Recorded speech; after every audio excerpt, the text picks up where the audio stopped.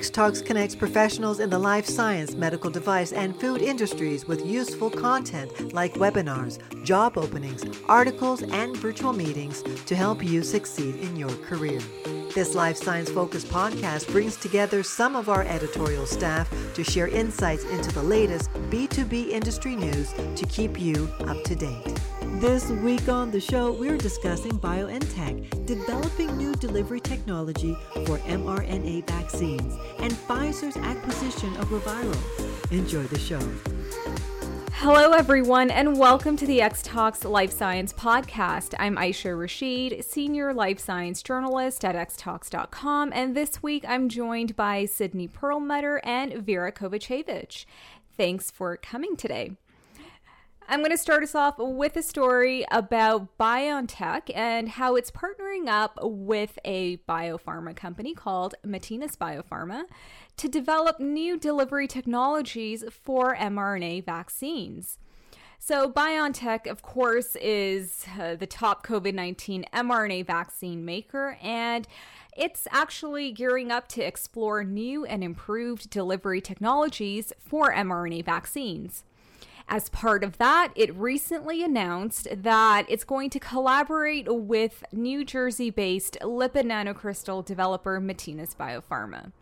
The deal is worth $2.75 million, and it's going to allow BioNTech to tap into Matinas' lipid nanocrystal, or LNC, delivery platform technology to develop novel vaccine formulations, including a potential oral vaccine as well. Now, as part of the deal, BioNTech is going to give Matinas an upfront exclusive access fee and research funding. Matinas and BioNTech say that they've also started discussions on a license agreement for Matinas' LNC platform. Matinas is a clinical stage biopharmaceutical company that's focused on using its proprietary LNC platform technology to innovate new ways to deliver nucleic acids and small molecules into cells. Now, what makes LNC technology, or lipid nanocrystals, so favorable over typical lipid nanoparticles? And of course, those are what are used in the current mRNA vaccine formulations. So both Moderna and BioNTech, their current delivery system involves lipid nanoparticles. Now, in contrast to lipid nanoparticles, which are not very stable, and that's why the vaccines have to be kept at super cold temperatures of -80. In contrast, lipid nanocrystal encapsulated structures are highly stable. And so this has major implications for the intracellular delivery of nucleic acids like mRNA into cells. Now, because the structure of LNCs is so stable, Matinas says that this allows for the avoidance, of course, of extreme cold chain storage temperatures that are required for maintaining the integrity of lipid nanoparticles. And so, of course, as I mentioned again, the BioNTech Pfizer vaccine has to be stored between -60 to -90. And of course, this presents logistical transport challenges because traditional cold chain storage systems are not equipped with ultra cold freezer systems. And that was especially challenging in developing countries where such low temperature freezers can be hard to come by in a lot of places. But during the pandemic, access to ultra cold chain freezers did expand. And so given global efforts and the efforts of various countries, and to build those into the cold chain supply chains. Now, vaccine formulations that involve the use of lipid nanocrystals, on the other hand, can be stored at higher temperatures. And so this would help cut costs and improve access. It also introduces the possibility of developing orally administered mRNA vaccines as well. Now, BioNTech's CEO and co-founder Ugur Sahin said that they're very excited about Matinas' LNC platform as it demonstrates encouraging capabilities for intracellular delivery, including the opportunity for oral delivery. and they're excited to collaborate with Matinas and their extraordinary team of experts, he said. Now, Matinas BioPharma also has an LNC partnership with Genentech, and it originally licensed the LNC platform from Rutgers University to support the targeted intracellular delivery of a range of biomolecules like mRNA. Now, in addition to partnering with these kinds of pharmaceutical companies to help them develop their products, Matinas says that it's also developing its own portfolio of products, which include novel delivery formulations through the unique characteristics of this LNC platform. So, what do you think about this new collaboration between BioNTech and Matinas? And we might have a 2.0 version of the current COVID-19 vaccines that might be more stable. And I think having the possibility of an oral vaccine is very exciting as well, especially people who have, I know there are a lot of people who have needle phobia, I guess. I don't think that's the correct term for it, but who are actually quite hesitant in getting needles. So this would be a great option for them. Yeah, I think it's very beneficial for a company like Matinas BioPharma to partner with such a well-known biopharma company like BioNTech, right? So they are definitely having the advantage there, and I think it could push the new technology forward, like their lipid nanocrystal delivery platform. So this is very beneficial for Matinas BioPharma. And just wanted to ask you, Aisha, did Matinas BioPharma ever bring a drug to FDA approval? Well, not as big as BioNTech has become now, for sure. But yeah, they're a smaller company, and they've been around since 2013. And they actually have a couple of drugs in the pipeline, and one of them is an omega-3 based drug. So that's actually pretty interesting. And that's currently in phase 2 clinical development.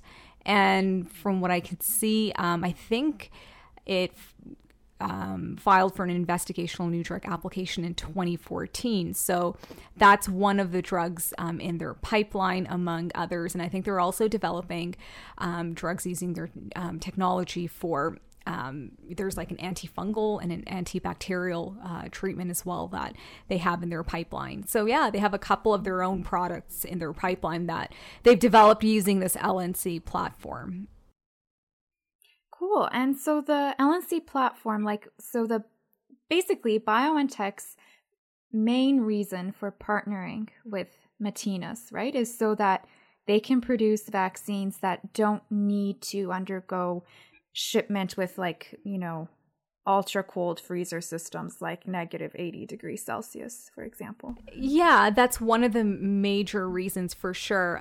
Because lipid nanoparticles, again, like I was saying, they're not very stable. So they're very sensitive to temperature changes, and they have to be kept at ultra cold temperatures. So that's one of the reasons. I think that's one of the main reasons, just to have greater stability in terms of how the shelf life of the vaccine, storage, transport, all of those things. And then the oral formulation possibility as well that comes along with that. I think that's very attractive to BioNTech as well, because I think that would open up doors in terms of accessibility for sure. Yeah, that was really intriguing to me. I actually had never heard of an oral vaccine. I didn't really know that was even an option. But would you be able to give me a little bit of an explainer on how an oral vaccine differs from your typical vaccine? Well, an example of an oral vaccine would be polio, right? For kids, I believe they have polio drops that you can give to kids, so it can be taken by mouth. So there's, I think it's an inactivated inactivated vaccine in terms of the type of the vaccine it is. So yeah, oral formulations do exist, so they're not completely new at all.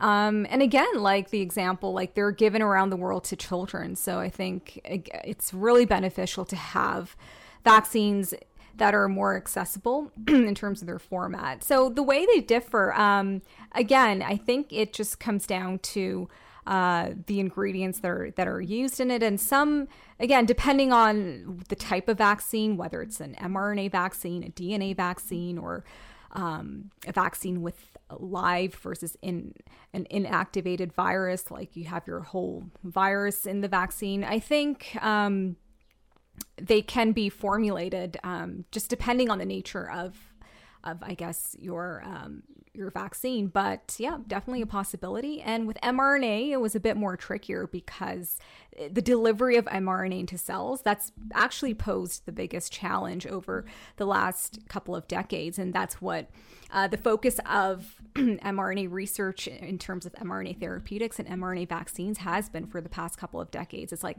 how do we get mRNA into cells, because mRNA in itself is extremely unstable. So the delivery package or the vector to deliver mRNA into cells has been a major, you have dedicated companies or research labs, academic labs that are just focused on lipid nanoparticle technology or mRNA delivery into cells. So huge research around that. And it was great to see that, one of the first applications of that in the format of a vaccine was the COVID-19 vaccines. So again, people think, they were developed so quickly, but the truth is that they've been in development for decades. And we're very lucky that we were at a point where a lot of, the research had been done, the groundwork had been laid, and we were like right there in terms of the technology to get these mRNA vaccines. Yep. And I think it's exciting that we're just building on that moving forward. Okay, so I'm going to move on to another story, and this is another collaboration. So Pfizer, which is the partner of BioNTech in their COVID-19 vaccine. So Pfizer is set to acquire antiviral developer ReViral in a deal that's worth $525 million. So while continuing to combat COVID-19, Pfizer is also looking to target other respiratory infections. And it recently announced that it's going to acquire the privately held clinical stage antiviral therapeutics company ReViral Limited. And Pfizer hopes that this new deal will help boost its respiratory syncytial virus or RSV pipeline by adding ReViral's promising candidate RSV antiviral therapeutics.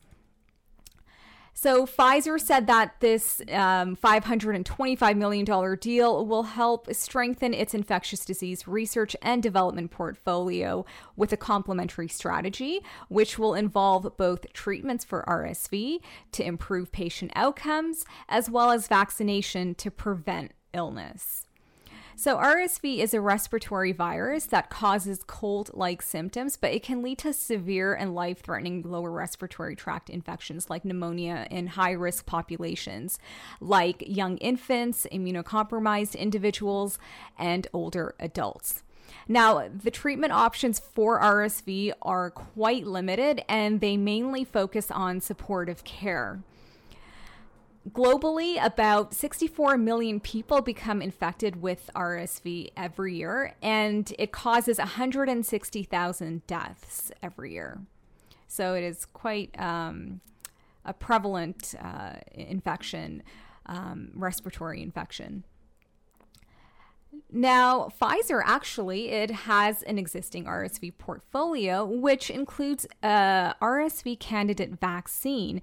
And this vaccine received breakthrough therapy designation from the FDA last month for the prevention of RSV in individuals 60 years of age and older. Now, taking a look at ReViral, so they have a couple of different RSV antiviral candidates, and one of them includes one that's called Sisunatovir, and this is an orally administered inhibitor of the RSV fusion protein.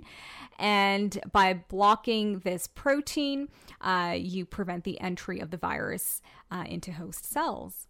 Now, sisunatovir received fast track designation from the FDA.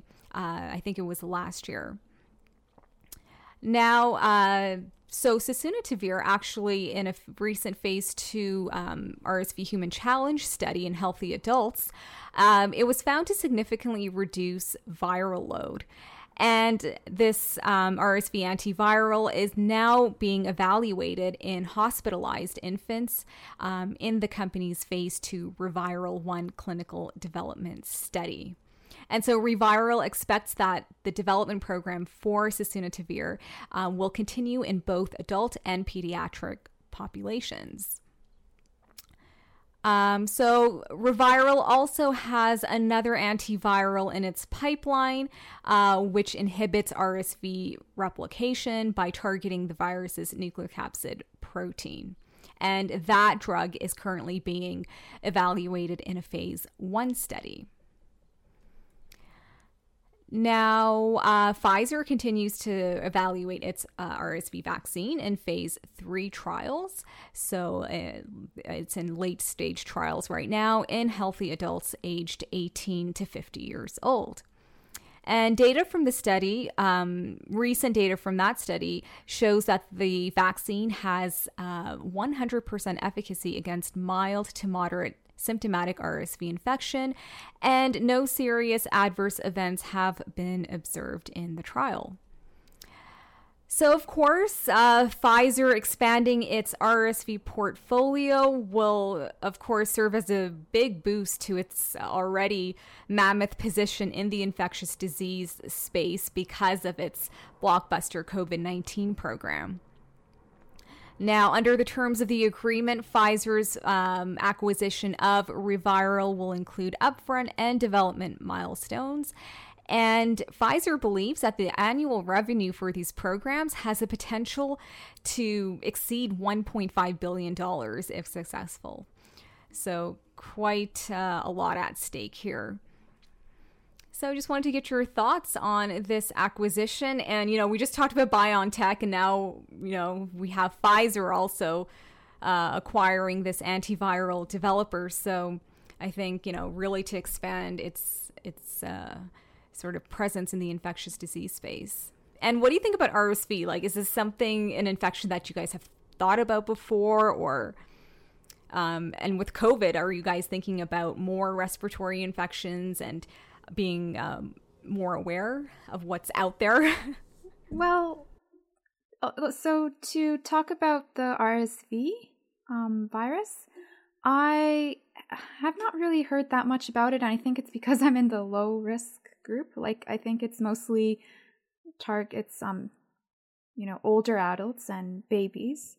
So basically, like, what would be the difference between RSV and, let's say, like a bad cold? I guess RSV is kind of targets, of course, people with poor immune systems, right? Like babies and older adults. So I think I haven't heard a lot about that one. I think just because the focus has been on like coronavirus for the past 2 years, that I think we've forgotten about lots of other lots of other viruses have kind of so I think it's a good thing that they are focusing on other respiratory viruses. I think it's a good time too, because there's lots of knowledge about them now. So I think it's great. But something that I found interesting with this acquisition is that this is Pfizer's second acquisition in less than 6 months. So in December, they took over Arena Pharmaceuticals for $6.7 billion. And that acquisition was, for, they wanted to expand their treatment for diseases that affect the stomach and intestine. So that was the reason why they took over Arena Pharmaceuticals back in December. And now this company, it was a much lower deal, but still over $500 million. So Pfizer is really pushing this space with these acquisitions lately. Yeah, I think it's just trying to take advantage of like the name that it's gotten with its COVID-19 vaccine. I think it's just trying to capitalize and maximize sort of the traction it's gotten, trying to really build its portfolios, I think, in so many different disease spaces. But it definitely makes sense in the infectious disease space with this acquisition of ReViral because, people are looking to Pfizer, it's the number one vaccine maker for COVID-19. And so I think people might be more trusting if they develop drugs and vaccines for other infectious diseases as well. So I think this is very strategic. And, the pandemic, COVID-19 is going to, we don't know if it's going to disappear forever or, we might have to live with it in terms of if it becomes endemic, but the pandemic will be over soon, fingers crossed. And so I think Pfizer's just, getting ready for that and branching out into other spaces, into other infectious diseases, because infectious diseases are here to stay. Yeah, it's really interesting that you say, it's true. We really have forgotten about other things. I remember a few years ago, I got this viral lung infection. And had I gotten it in the last 2 years, I would have absolutely thought it was COVID. And, we used to get colds. We used to get other infections. And I think it's a good idea to start remembering that other things do exist and you still can get other things aside from COVID. So I think I think it's definitely a good move. And obviously no infection is a good one, but, to prevent as many as possible is definitely the best game plan. Absolutely. And I think, we've been lucky in terms of all of the COVID pandemic measures. They've actually, kept other infectious diseases at bay, right? Because, masking, distancing, and all of that. So we've had record low cases of flu over the past couple of years during the pandemic and other respiratory infections as well. So it goes to show you, number one, COVID, it's definitely a different beast in terms of how contagious it is. And, it was more difficult to ward that off. But, with the measures that we were taking for that, it was actually relatively easier to ward off other things like influenza, RSV, and other respiratory infections. And I don't know, we sometimes might take it lightly, but, RSV is not like the cold. I think, Vera, you were saying, what's the difference? Well, things like RSV, things like COVID-19, they're lower respiratory tract infections. So they harbor lower in the respiratory system, so deep into the lungs. And so that can really cause a lot of issues like pneumonia, and things can spiral downward really fast with those kinds of infections as opposed to a common cold. So, yeah. All right, that's the end of this episode of the X Talks Life Science podcast. If you liked today's show, don't forget to rate, review, and subscribe. Thanks, everyone, and see you next week. Bye. Bye. Thanks for listening to the X Talks Life Science podcast. If you enjoyed our discussions today, please share the episode with your friends and colleagues, and be sure to subscribe in order to be notified when a new episode is released. To join in on the discussion, you can find X Talks on social media. Email podcast@xtalks.com or comment on the articles directly. Links are in the show description. Take a moment to join our community at xtalks.com to get access to everything we have to offer, including webinars, job listings, virtual meetings, articles, and more. The views and opinions expressed in the podcast are those of the speakers sharing them. They should not be taken as professional advice and do not necessarily reflect the policy or position Honeycomb Worldwide. For further information, email us at podcast@xtalks.com. Thanks for joining us, and we'll see you next week.